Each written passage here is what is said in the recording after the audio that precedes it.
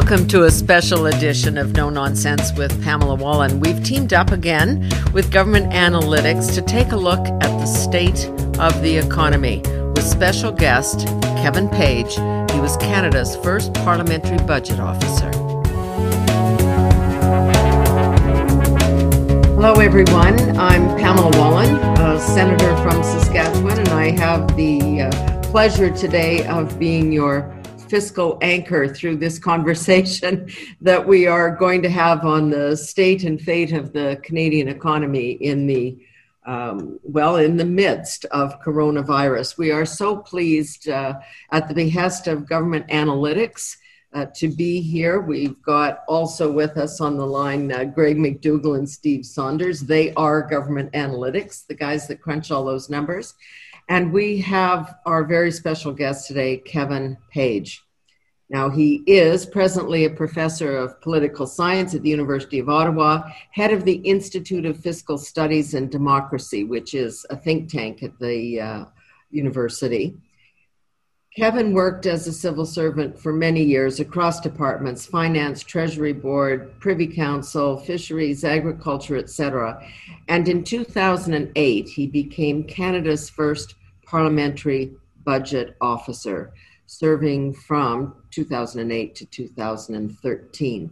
It was his job to invent the job and invent the office. And I'd like to begin, if I could, Kevin, with just a little bit of history. What was your philosophy and the understanding of what your philosophy should be at the time? Thank you, Senator. Actually, it's great to be with you. So, my understanding of the philosophy was really, it really comes from the mandate that was in legislation. There was to be a budget officer for Parliament to provide this independent analysis that they might not have seen before on trends in the economy, just costing of government legislation, and just help with the overall approval of authorities for spending and taxes. So, and the philosophy that I had was really to be as transparent as possible, to bring analysis to parliamentarians and do our best to explain it. I remember, and correct me if I'm wrong, and I think it was in the first year in 2009, that there was actually a parliamentary committee that said everything that you produce should be approved by MPs before it's published. Was that actually a recommendation? Yes, that came from a joint committee, House and Senate of the Library of Parliament. The office originally was located in the Library of Parliament as part of the Library of Parliament. Certainly, which was a good starting place, again, when we look back. But the philosophy of trying to be independent, but having all our reports approved by MPs really didn't connect very well with me. And you did have a decent budget, but you also, I think, experienced some budget cuts in the first iteration of this organization. Where does it stand now? Yeah, it's a much expanded office now, Senator. It's several-fold bigger than what we were in terms of just manpower. The mandate has expanded. It's now an independent officer of Parliament. I was an independent officer of the Library of Parliament. It has, the mandate's been expanded beyond the things I mentioned to include costing of platforms. It's a much bigger office, and it's got a good reputation around the world, I'm happy to say. Yes, it absolutely does. All right, let's get into some of the substance of where we are. I know I read what your words after the recent throne speech, basically saying that difficult conversations are almost never about getting the facts right. They're about conflicting perceptions, interpretations of value and values. This is difficult when we're talking about actual numbers.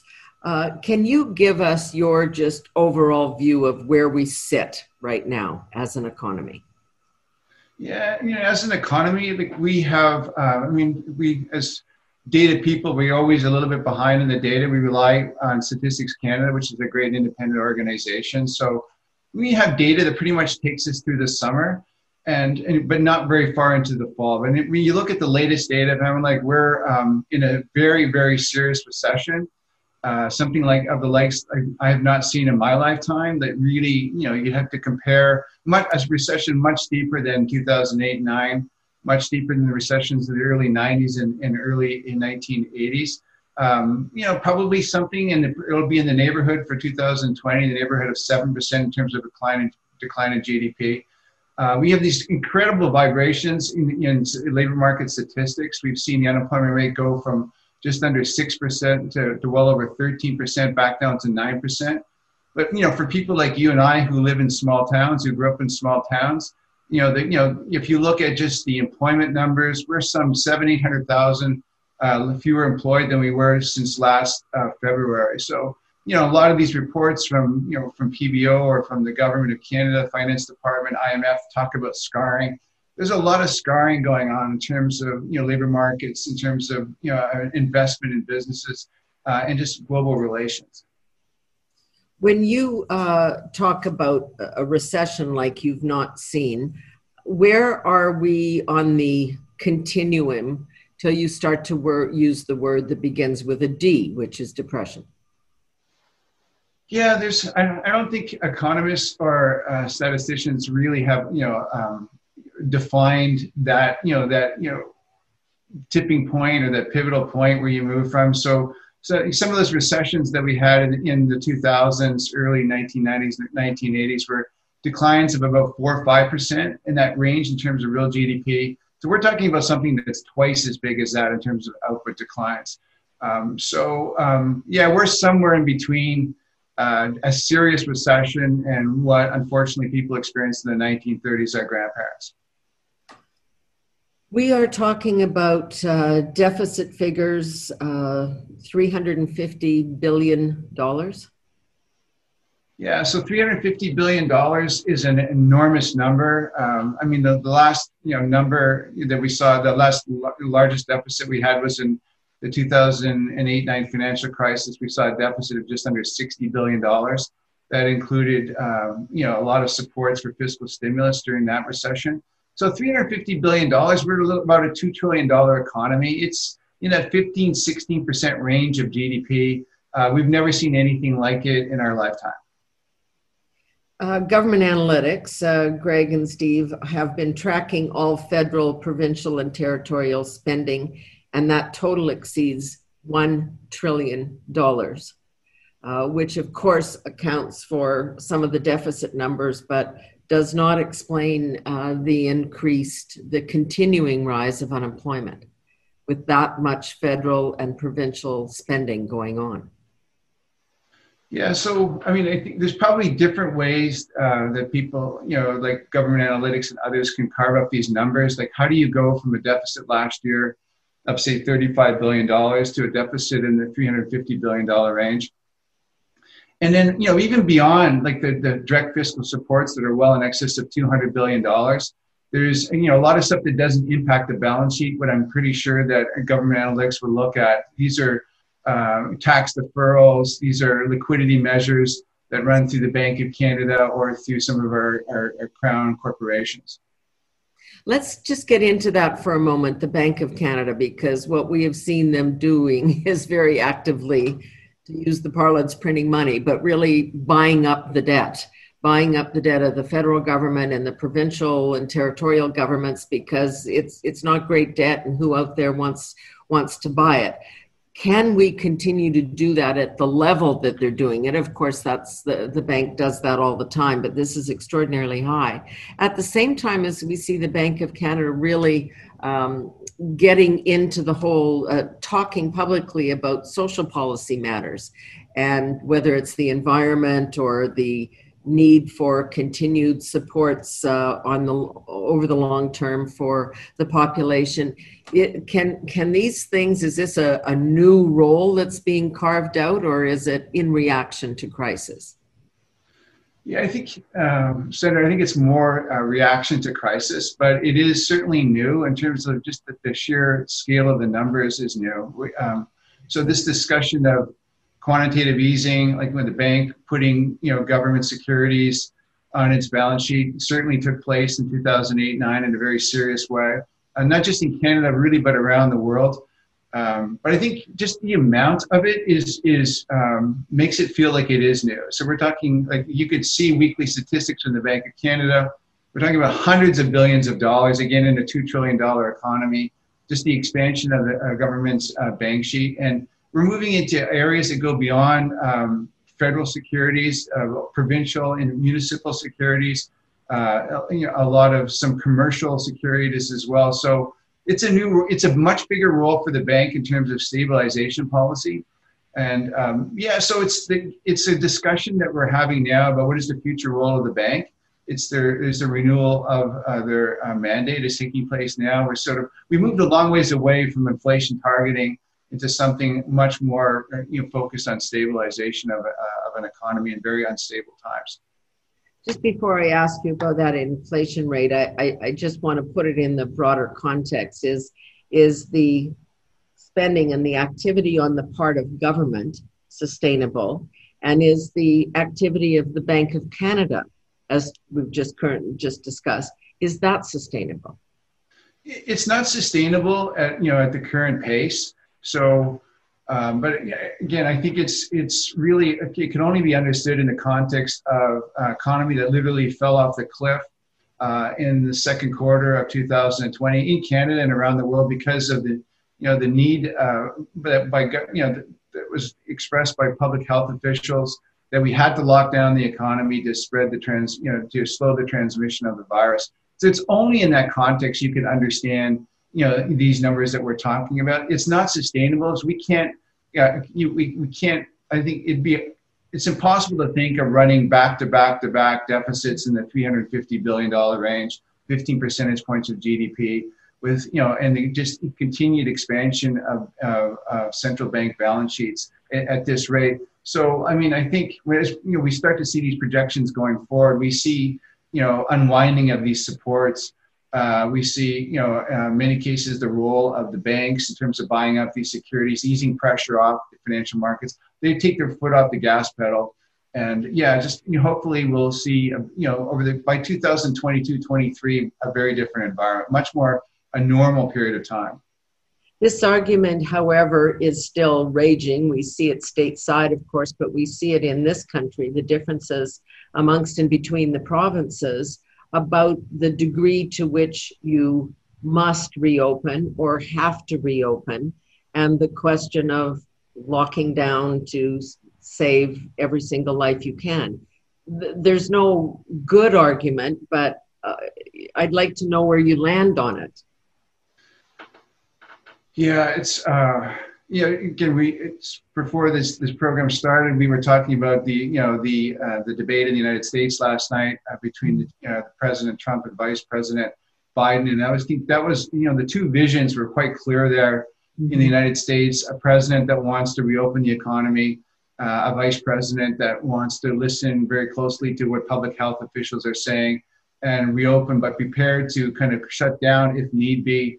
So yeah, I guess there's a large gray line, I think, on this area with respect to the transmission of the virus.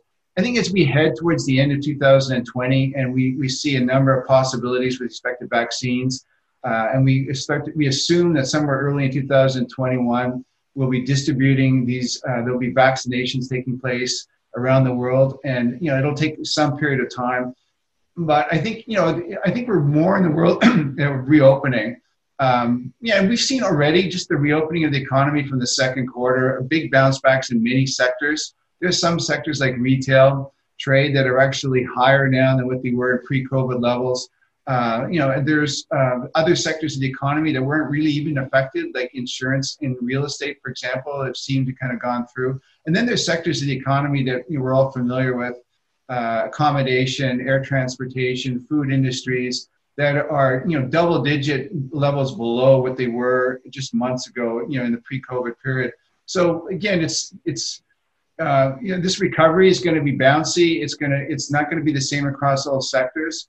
As we were to find ourselves in a major spike before, that it will slow the reopening of the economy. I think one of the problems, and you referred to it, when you live in a smaller place, everything is much more visible, whether it's the presence of the virus or what's actually happening on the ground. One of the things that I saw was that the one-size-fits-all policy doesn't work, because what's happening in a city, in Regina or Saskatoon, is not the same in Wadena, Saskatchewan, population 1,300, right? It's the same across Ontario. huge cities like Toronto with suburbs that have big infection numbers and increasing infection numbers, and small communities that are not touched by the virus. Have we got any more sophisticated in how we're responding to this? I think we certainly, as you know, as a country, I think citizens, we've learned. Most of us, we're learning as we go, because it's, this type of pandemic, it's the nature of it, the breadth of it, the seriousness that we haven't really experienced in over 100 years. So it's all new to us. But I think we're adapting. I think most of us. Sorry, I didn't quite catch that. So, could you please repeat it? We're becoming much more comfortable with.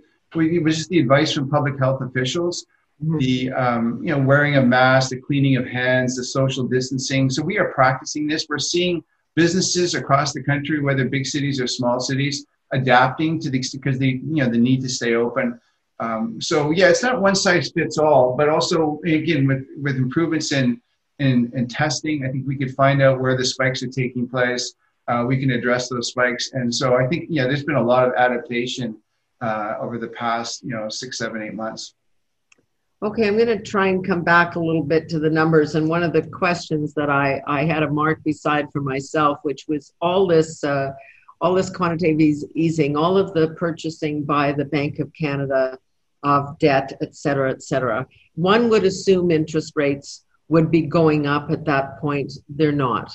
What's your explanation? Yeah, I think earlier this year, the former Federal Reserve Chairman, Mrs. Yellen, said that the big game changer in 2020 is interest rates. And it's, when people study the economics of deficits, it's the fundamental game changer to understand deficits and debt in 2020 versus when my time in the Department of Finance in the 80s and 90s. So interest rates are they're almost zero. Policy rates in the bank are just, effectively zero, literally overnight rates at 25 basis points. We've got, you look at the term structure of interest rates, the short-term treasury bills, long-term government bonds, these are they're just at basis points. They're very, they're less than 50 basis points, both of them. So, it allows, and the reason for this, it's probably twofold. One, there is no inflation in the economy there is from a central bank perspective. There is no price pressure, no upwards inflationary pressure. There's deflationary pressure. And so just enormous weakness in the economy. Economies, these are historic output gaps where the economies are vis-a-vis potential. And I think lastly, I think central bankers they're quite scared. There's so much debt, both in the public sector and in the private sector. In the private sector, both non-financial and household, that they know that the impact of raising interest rates in this environment would be catastrophic with this amount of debt, and it would really potentially turn this recession that we talked about into a depression, certainly a financial crisis, which a lot of people do expect. Internationally, we probably will have some financial reckoning in different parts of the world, in the next year or two, just particularly in lower income countries. But so, these interest rates are going to stay very low because there's no inflation, and because central bankers know that the impact of raising rates would be just horrific on the economy. What's your assessment of two things? We're witnessing, certainly in the larger cities, a real estate bubble. All of this activity, some people saying it's the result of changing lifestyle needs or wants because of the crisis, the COVID crisis, that people want to change their lifestyles. Others saying it's just a straight up numbers game. As long as interest rates are this low, this is the time to buy, and it's fueled this. What do you think's going on? Yeah, certainly in a number of cities and housing markets, we're seeing what looks like a bubble. And that's really created from just a lack of supply. There's just so little movement in the markets. There's so little turnover. People are not moving. They're staying at home in large degrees. And so, for those first-time home buyers, it's almost impossible to get in the market. There are bidding wars in cities like Ottawa, but also other cities as well. So really, I think from a supply and demand perspective, it's mostly really just limited supply that is affecting these prices.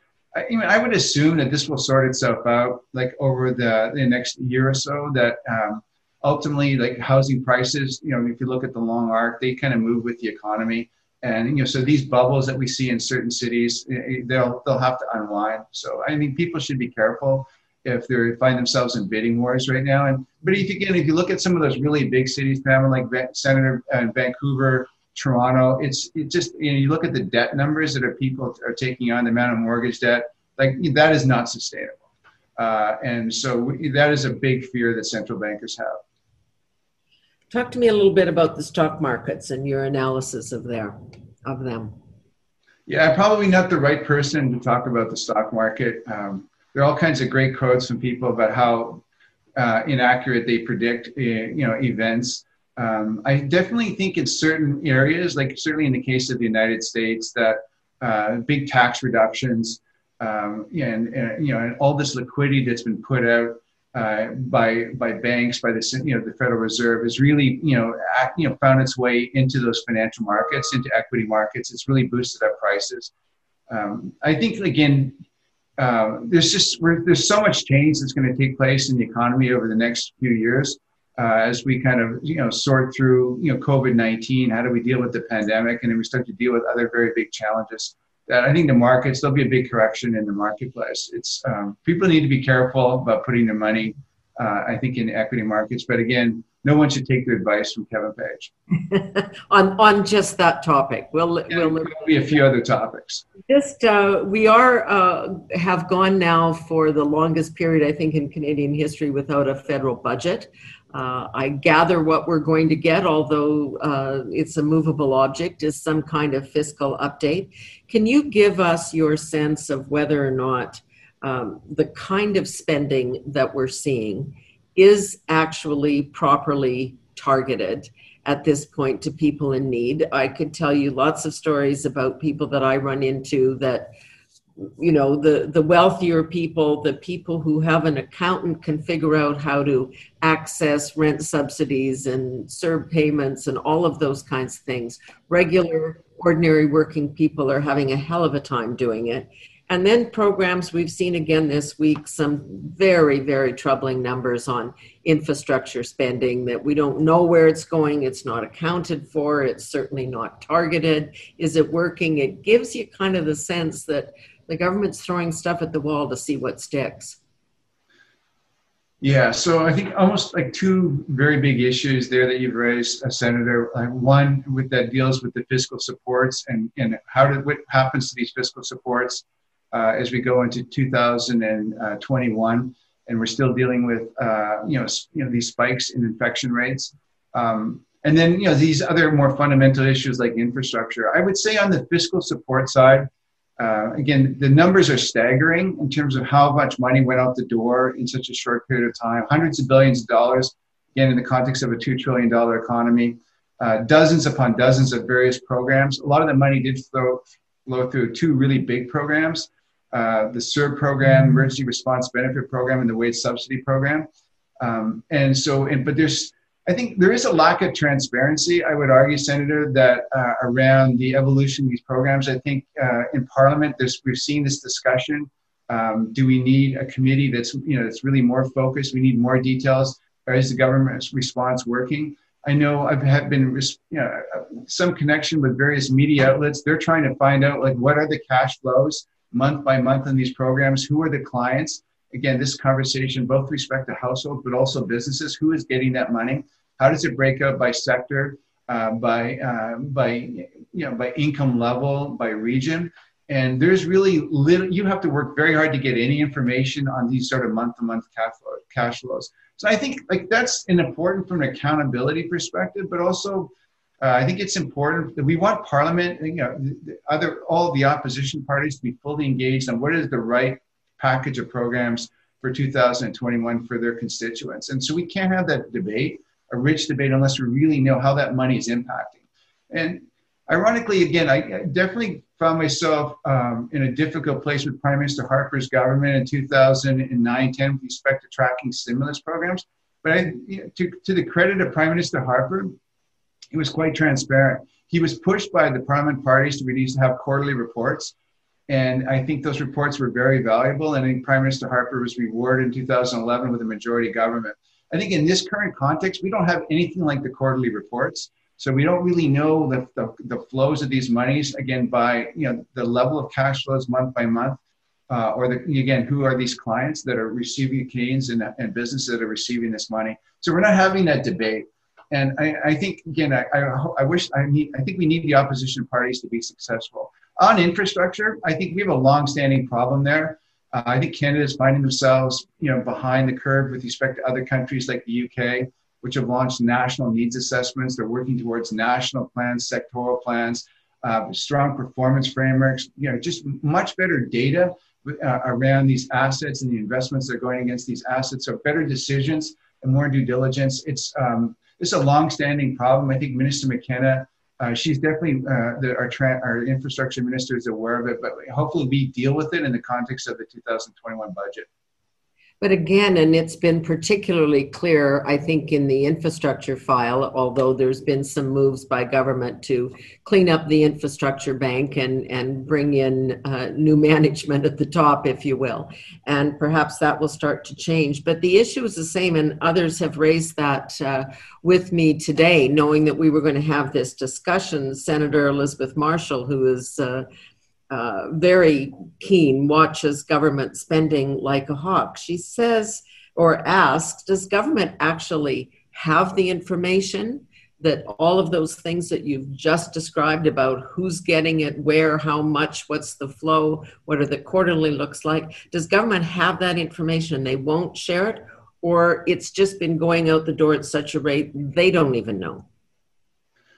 Yeah, again, I think again, two conversations. One, the infrastructure on one side, which is kind of I think needs to be a big part of a recovery package, and we need to get to a better place. But I think with respect to the month-by-month payments on these big programs like the Canada Emergency Response Benefit Program, the wage subsidy, rental assistance programs, I think there are, et cetera. I think departments do have this data. And so maybe they could be a little bit behind in collating that data in a way that really would explain to Canadians what is the impact and where's this money going? Is it really going to the right sectors?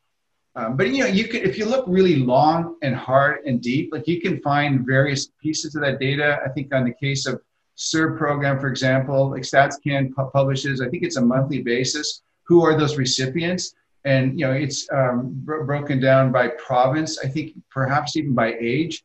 And again, so we know that there's monies attached to those numbers of recipients, but we're not getting that data.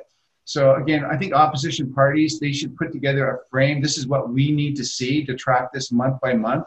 Again, these departments, they need to work with their receiver general that basically every month there's a trial balance for these departments. They're responsible to provide that financial data by program.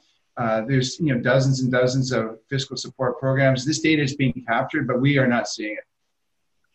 I just want to encourage people, if they are attending and part of our webinar today, please put your questions forward. I have a million, but I would like to include yours as well. And you can just use the chat function there, and I will actually be able to read them and ask Kevin Page for answers. I want to take on this topic for a moment, the whole question of fiscal anchor, which I referred to earlier. What are we doing now? I think for a long time we heard politicians on both sides of the political divide talk about the debt to GDP ratio, and that was how you judged how well your economy was doing. It didn't much matter about the debt and deficit numbers per se. It was just the ratio that mattered. And now, of course, that is gone out the window and is a very, very distorted number. So what do we do? How do we create some kind of fiscal anchor here? In the old days, it was gold, tying your currency to gold. What are people like you thinking about that issue today? Yeah, it's. I think there was a way of thinking around this discussion of anchors or targets or rules before COVID-19, and now we find ourselves in this period of time where it's like there's so much uncertainty. It's like we could feel like we're without any kind of anchor, target, or rule. but I think there's a sense from a lot of experts in this country, and I think Canada's blessed. We have, these great former public servants like David Dodge, Don Drummond, or Scott Clark, Peter DeVries, that the true experts that provide this sort of advice. I think our lessons learned from the 80s and 90s in Canada, and perhaps around the world, is that governments there's a certain bias with respect to deficits. If they can have their way, they'd rather not raise taxes, so they're happy to pile up the debt. So I think there's a sense that they need to be anchored in something.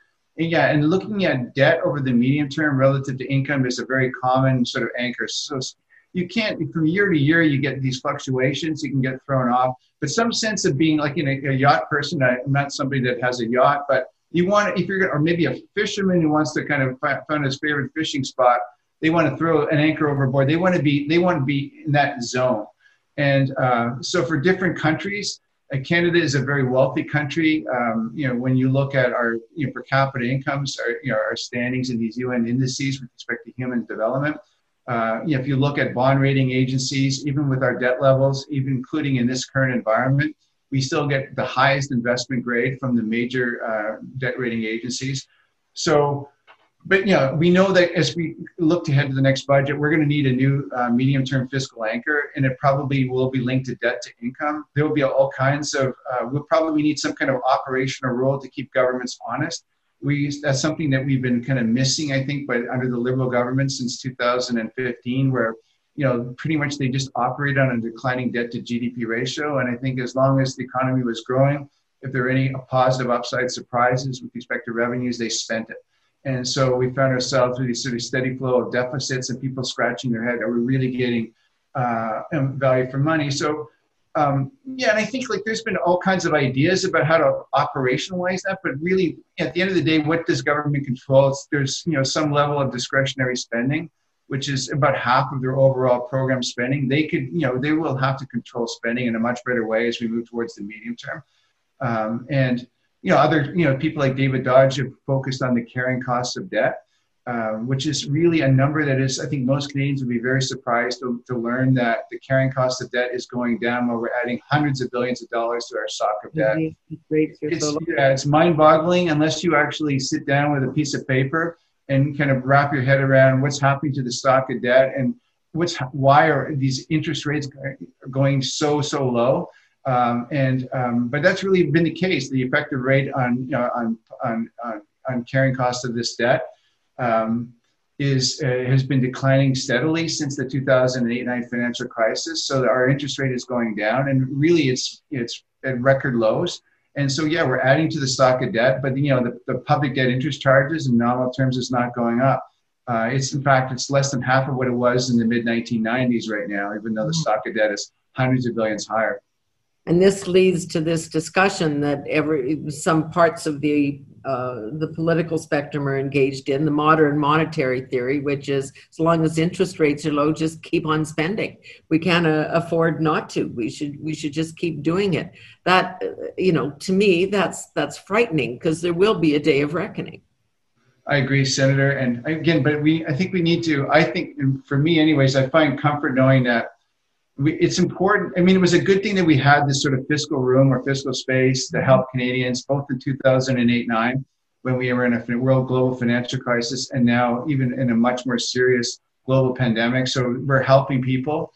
And, so these supports are preventing people, they're reducing the amount of insolvencies, bankruptcies, they're reducing the amount of credit delinquencies. And so we haven't seen any movement in those numbers. And it's really thankful because the government is using its credit card. But going forward, you're absolutely right that we have to be very careful, because this debt will be passed on to future generations.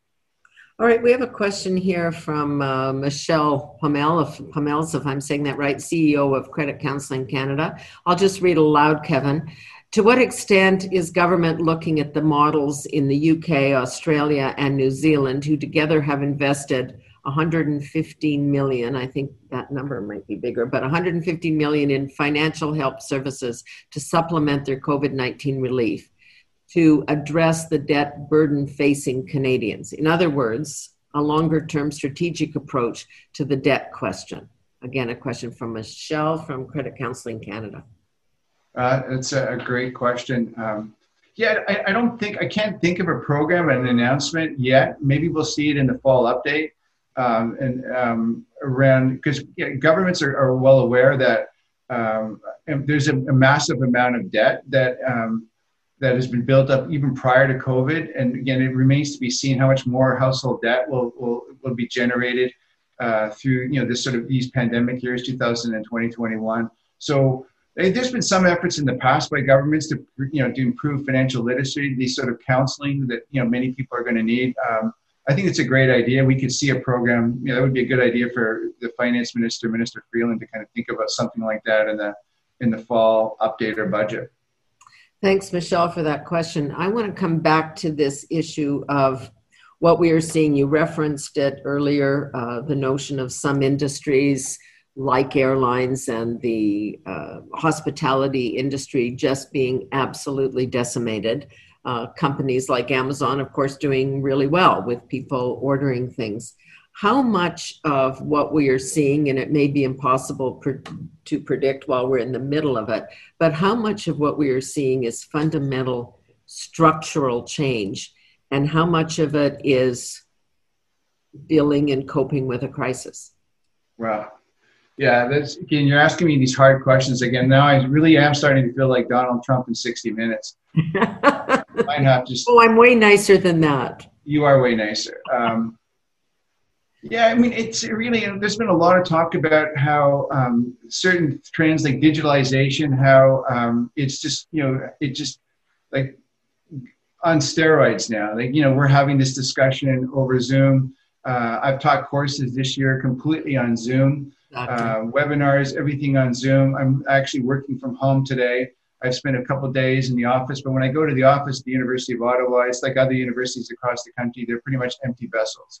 So, and then, you drive through these cities, as I drive through the city of Ottawa, but others, it's, again, the roads are not busy. All the restaurants that sit underneath these office towers are empty or closed up. So people are working in a different way. So I think, I just was reading articles today in our local paper about the city of Ottawa, the amount of money that's going to be lost because of lower transit and transit fares. So a massive amount of adjustments. And, people worried about, is it wrong to invest in public transit? Are we fundamentally going to start working in a different way? Like, again, this is not, by any sense of expertise, but I would assume a lot of this goes back. Like, we are social animals. People love to go to restaurants. People love to be with other people. It's just who we are as citizens. So I assume a lot of it goes back, but not completely. Like, a lot of these international travel meetings that some of us will do, now I think we'll do less of it. We'll do some of it, but it'll be much less. I think there will be a lot more people working from home in the future that, that have these sort of white collar type jobs. I grew up in a blue collar kind of, family. So like, those people are still going to, they're going to go to the construction sites and the manufacturing plants, et cetera. A massive amount of changes. So what is structural and what is cyclical sort of thing that I think we won't really know. It could take years before we really know. But I read a piece as well very recently where universities literally changed on a weekend. The business models literally changed in a weekend, going from, we'll have people in classrooms to everybody's going to stay, there'll be nobody in classrooms. But I think, people are going to reassess, like, what is the quality of that? How important is that interaction? Is teaching the same way in a classroom? Our business meetings, how much time do we need to spend with our colleagues in different parts of the world? And there'll be an adjustment. So I can't give you a number, how much is structural, how much is cyclical, but it's a big game changer. If we see the current situation continue and we've got airlines in this country, we are a huge, geographically speaking, country. I mean, just when you think about MPs and senators alone who have to, on a weekend, commute to Iqaluit or Prince Edward Island or Saskatchewan, it's a complicated and costly exercise. Airlines in very serious trouble. Should the government actually consider, and I'm kind of cringing as I say it, equity investments in these operations? Should it stay strictly as a bailout? How do we reconcile that with some of the the green policies that the government promotes at this time. There's an industry that really speaks to all of those issues in one place. Correct. Yeah, it's again, those numbers, you can look at, what's happening to the airline industry. You go to Statistics Canada website, look at the output numbers. You could track down the airline industries. You could see that, there's the enormous, how they have not recovered. There's been no bounce back or very little bounce back, almost no bounce back really in the airline industry. I think we can all recall that in the 2008-9 financial crisis, the automobile sector was in dire straits. They needed, big loans. There were, some equity involvement of governments to some of the companies. To a large extent, we saw that the auto industry did recover. The government got its money back for the most part, even after writing it off, it got money back. So, again, there are going to be different opportunities. I don't think we've seen the support yet for the airline industry. We have not seen it. It's a sector that's going to need massive support. I think people like me want to see senators like you traveling across the country, like working in Ottawa, but participating in other, conversations with Canadians, looking at policy issues. We want you to be crisscrossing the country, not working the way we're working right now. So I hope a lot of it comes back. We got to save our airline industry. It still will be a big part of the future. And yeah, we need to find ways to make even our airline industry and other industries more green. I come from a farming community, and of course what we saw is in the middle of the pandemic that the increase in the carbon tax went ahead. There was no consideration for the impact of that on farmers at a time when they were already drying grain from the previous year, like a very costly point. Now we're talking about a second kind of carbon tax on that. And I guess I'll put it in the broader context of taxation in general. Is that a way to try and deal with the extraordinary numbers we're all going to be dealing with in terms of debt and deficit? Can we get it back that way? Or do we really have to grow our way out of this? Yeah, I think this issue of the confluence of dealing with a pandemic and then knowing that climate change is a major issue. Again, behind both the pandemic, we have public health, we have scientists, and the scientists are giving us strong advice to deal with the pandemic, and we're getting strong advice from climate change scientists, climate scientists as well.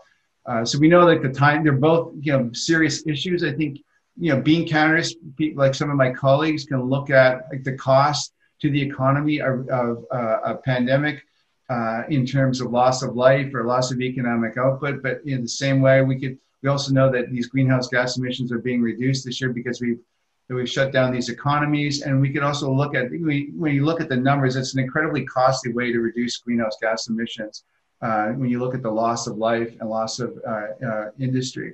My sense is that we have to put a price on carbon. Again, it's hard on these industries. We have to make sure that people like farmers or people that other low-income people are fully protected. But we need to see these prices. We partly got into this problem, or we largely got into this problem because we avoided putting prices on these carbon emissions. So I think there's no way around it. Whether we do it through cap and trade or through carbon taxes, I think the advice from some of my colleagues like Chris Reagan at McGill, the Eco-Fiscal Commission, is that carbon taxes are a much better way. And that, I think these scientists that look at it, economists that look at the numbers, and I'm not one of them, but we're talking about increases in these carbon taxes, in the $50 to $200 range over the next 10 years. So it's a big adjustment that we have to face. So I think people at finance departments, environmental departments across the country, federally, provincially, are wrapping their heads around how do we make these adjustments over the next 3 years. Is there going to be a green shift component to the recovery plan? I think there should, and that should include infrastructure, and it should include subsidies for various industries that need to be protected. And more regulations. And we don't have a plan. The government promised a plan in the SFT for 2030, and we promised a 2050 plan in terms of getting to zero net emissions. But yeah, we're going to need to see those plans as well. And we're all struggling with one crisis right now, but we know that this other crisis, every bit is existential for the Canadians. I guess the obvious follow-up there, though, is when we hear from the government the importance of this recovery and rebuild having to be green, at the same time kind of leaving the oil and gas sector floundering on its own. And I will throw in agriculture as well, because they've not been the recipients of aid. Can you do those things without supporting those two key sectors, which are very fundamental to the economy's functioning, to the creation of GDP? Yeah, I mean, the oil and gas sector is probably 10% of our economy. Agriculture, a smaller proportion, but I mean, we all depend on food on our table. And so it's absolutely a vital industry. I think those industries are going to need a lot of supports. I think there's this broader ideological discussion about the role of the state going forward and how is that connected to the deficits. Was that part of that debate last night between President Trump and Vice President Biden? I think it is. I think, again, I'm not somebody that, that really is that sophisticated in these ideological discussions, but I think we will see for a period of time an expansion of the role of state. I think, those sectors, oil and gas, they're going to get smaller, not bigger. If we're going to get to zero net emissions, they're still going to exist decades and decades from now, but they will not. We can't allow the sectors to kind of grow. We need to grow our renewable sector much faster. So, but they need massive amounts of supports. And yeah, are we prepared to support them? I hope we are. We have a question from Bernie Etzinger here, and this is a large question. Are the pandemic financial impacts a pension and public sector issue in disguise? Again, could it be that we swell the deficits and debt to such a point that that at least public service pensions they become jeopardized? Yeah. Right now, I mean, public service and and other mostly public servants benefit from these incredibly rich pensions. And could it be that that we need to, as part of a broader restraint exercise, some austerity exercise years down the road, that component needs to be looked at? I think that's probably fair game. Again, I don't know that we would probably do something like that over the next year or two where the economy is so weak. But I think there is a case for a spending review of the likes that perhaps we saw in the 1990s to get to a debt level relative to income that we feel more comfortable with. Again, if you look at the supports that we saw in 2008, 9, and 2020, we largely benefited by the work of a government or two in the 1990s and early 2000s to reduce our debt to GDP. So we had the fiscal room to have these supports. But we want future generations to have also fiscal room to deal with future crises. So again, there's going to have to be this bigger conversation about, around debt. And could that be masking an austerity exercise in the future? I think, yeah. So it's either we're going to cut some of these spending programs, including public service pensions, or we're going to raise taxes, or some combination of the two. I want to get to a larger and, again, a more philosophical question. And I think we have time to do that. Again, I'll encourage people to ask their questions through the chat function if they're willing and able to do that. I want to come back to the book that you wrote. We discussed this a moment ago, that the title was maybe not one you would have chosen, Unaccountable, Truth and Lies on Parliament Hill. What did you want it to be? Yeah, Senator, I thought a better title would be The Cost of Indifference. I think around the world we've seen, certainly in the past number of years, democracies really come under strain. We've seen governments, political leaders take advantage of their powers, their executive powers, and weaken these institutions, these oversight rules. Even today, we've had this discussion. We're not involving opposition parties to the degree that they need to be operated on the fiscal supports for COVID-19. So yeah, the cost of indifference, democracy is government, for the people, by the people. So we all have to be engaged. And we need, the cost of indifference was really a concern that we had, that people weren't paying attention. I mean, you have said some very strong things, and I couldn't agree more, but real debate with analysis on Parliament Hill is virtually dead. We have settled into a place of indifference, and that includes civil servants, that you just have to kind of offer up to the minister of the day a couple of options, see what they choose. The minister's going to change anyway. Next time there's a cabinet shuffle, blah, blah, blah. I will change my department and pretty soon I'll retire out.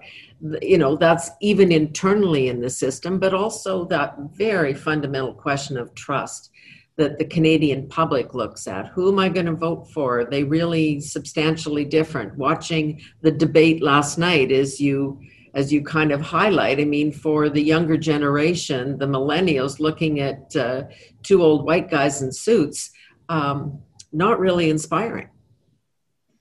No, yeah, I agree. You know, that book was written a number of years ago.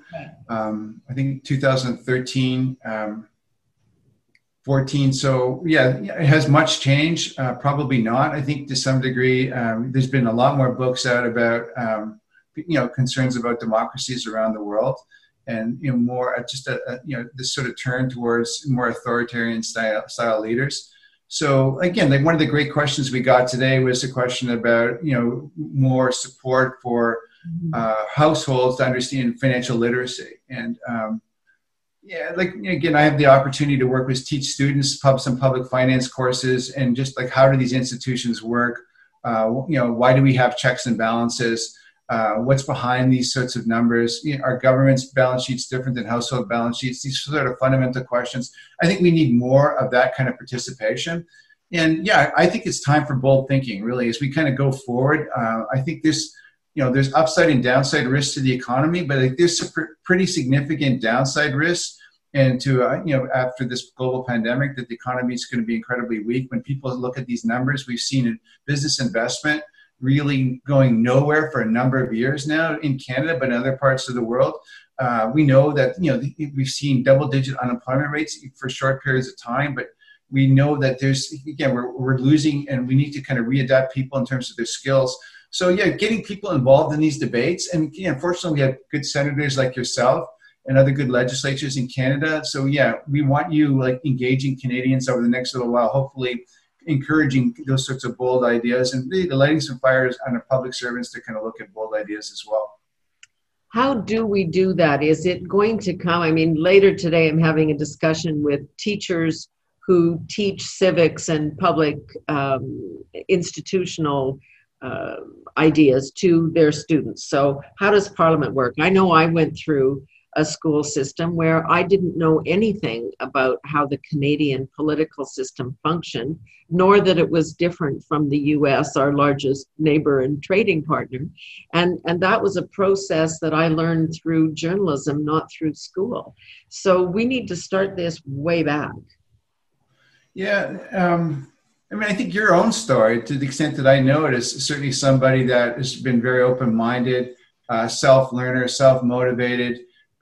You came from very kind of a small rural area in Saskatchewan, and then, you know, you were a major journalist for Canada, now a senator. You're dealing with these complicated issues. I think, again, it starts as individuals. Like, we all have to take, you know, what's behind some of these issues. You know, should I be concerned about democracy? What is democracy? Should I be concerned about climate change? You know, pick up books, you know, chat groups, podcasts. You know, I think it really has to be done at the individual level. And fortunately, we have senators like you that will encourage us to do so. All right. Do you actually see the importance of, I don't know, maybe in I don't know when we will get to the end of this, of some really significant assessment of what we've gone through, our preparedness, our ill preparedness, how governments respond, what levels of government. I mean, we're seeing all the constitutional issues of this country displayed in dealing with this pandemic. Health, provincial jurisdiction, you know, transportation, all of these issues are coming to play. Can we use that if we had a proper parliamentary, independent assessment of what we did right, what we did wrong, what went wrong, whether our response was adequate and fast enough, all of those things? Do we need that? Yes. Yeah, I think there's so many lessons that we can learn from this crisis and how we responded. It was, I think one of the titles in the government's SFT was the use of the word resilience. And so, yeah, we've been, our institutions, I think our nation has been, this is, in Canada, but around the world, like we've taken, this has been extraordinary times. So what are those lessons learned? How do we better prepare for the next shock? We had a global financial crisis in 2008-9. Now we have a global pandemic. A few years ago, I think the World Economic Forum said their chances of having a global pandemic was, they rated us in the top 10 risks, but were we really ready for that? So on these bigger issues like climate change, we don't have a plan, like to hit our 2030 targets. There is no plan for 2050 targets. On some of these big questions like, income support, safety nets of the future, getting the balance right so that we're helping, deal with income, creating opportunities, but also support for people that lose their jobs in an economy where the nature of work changes fundamentally.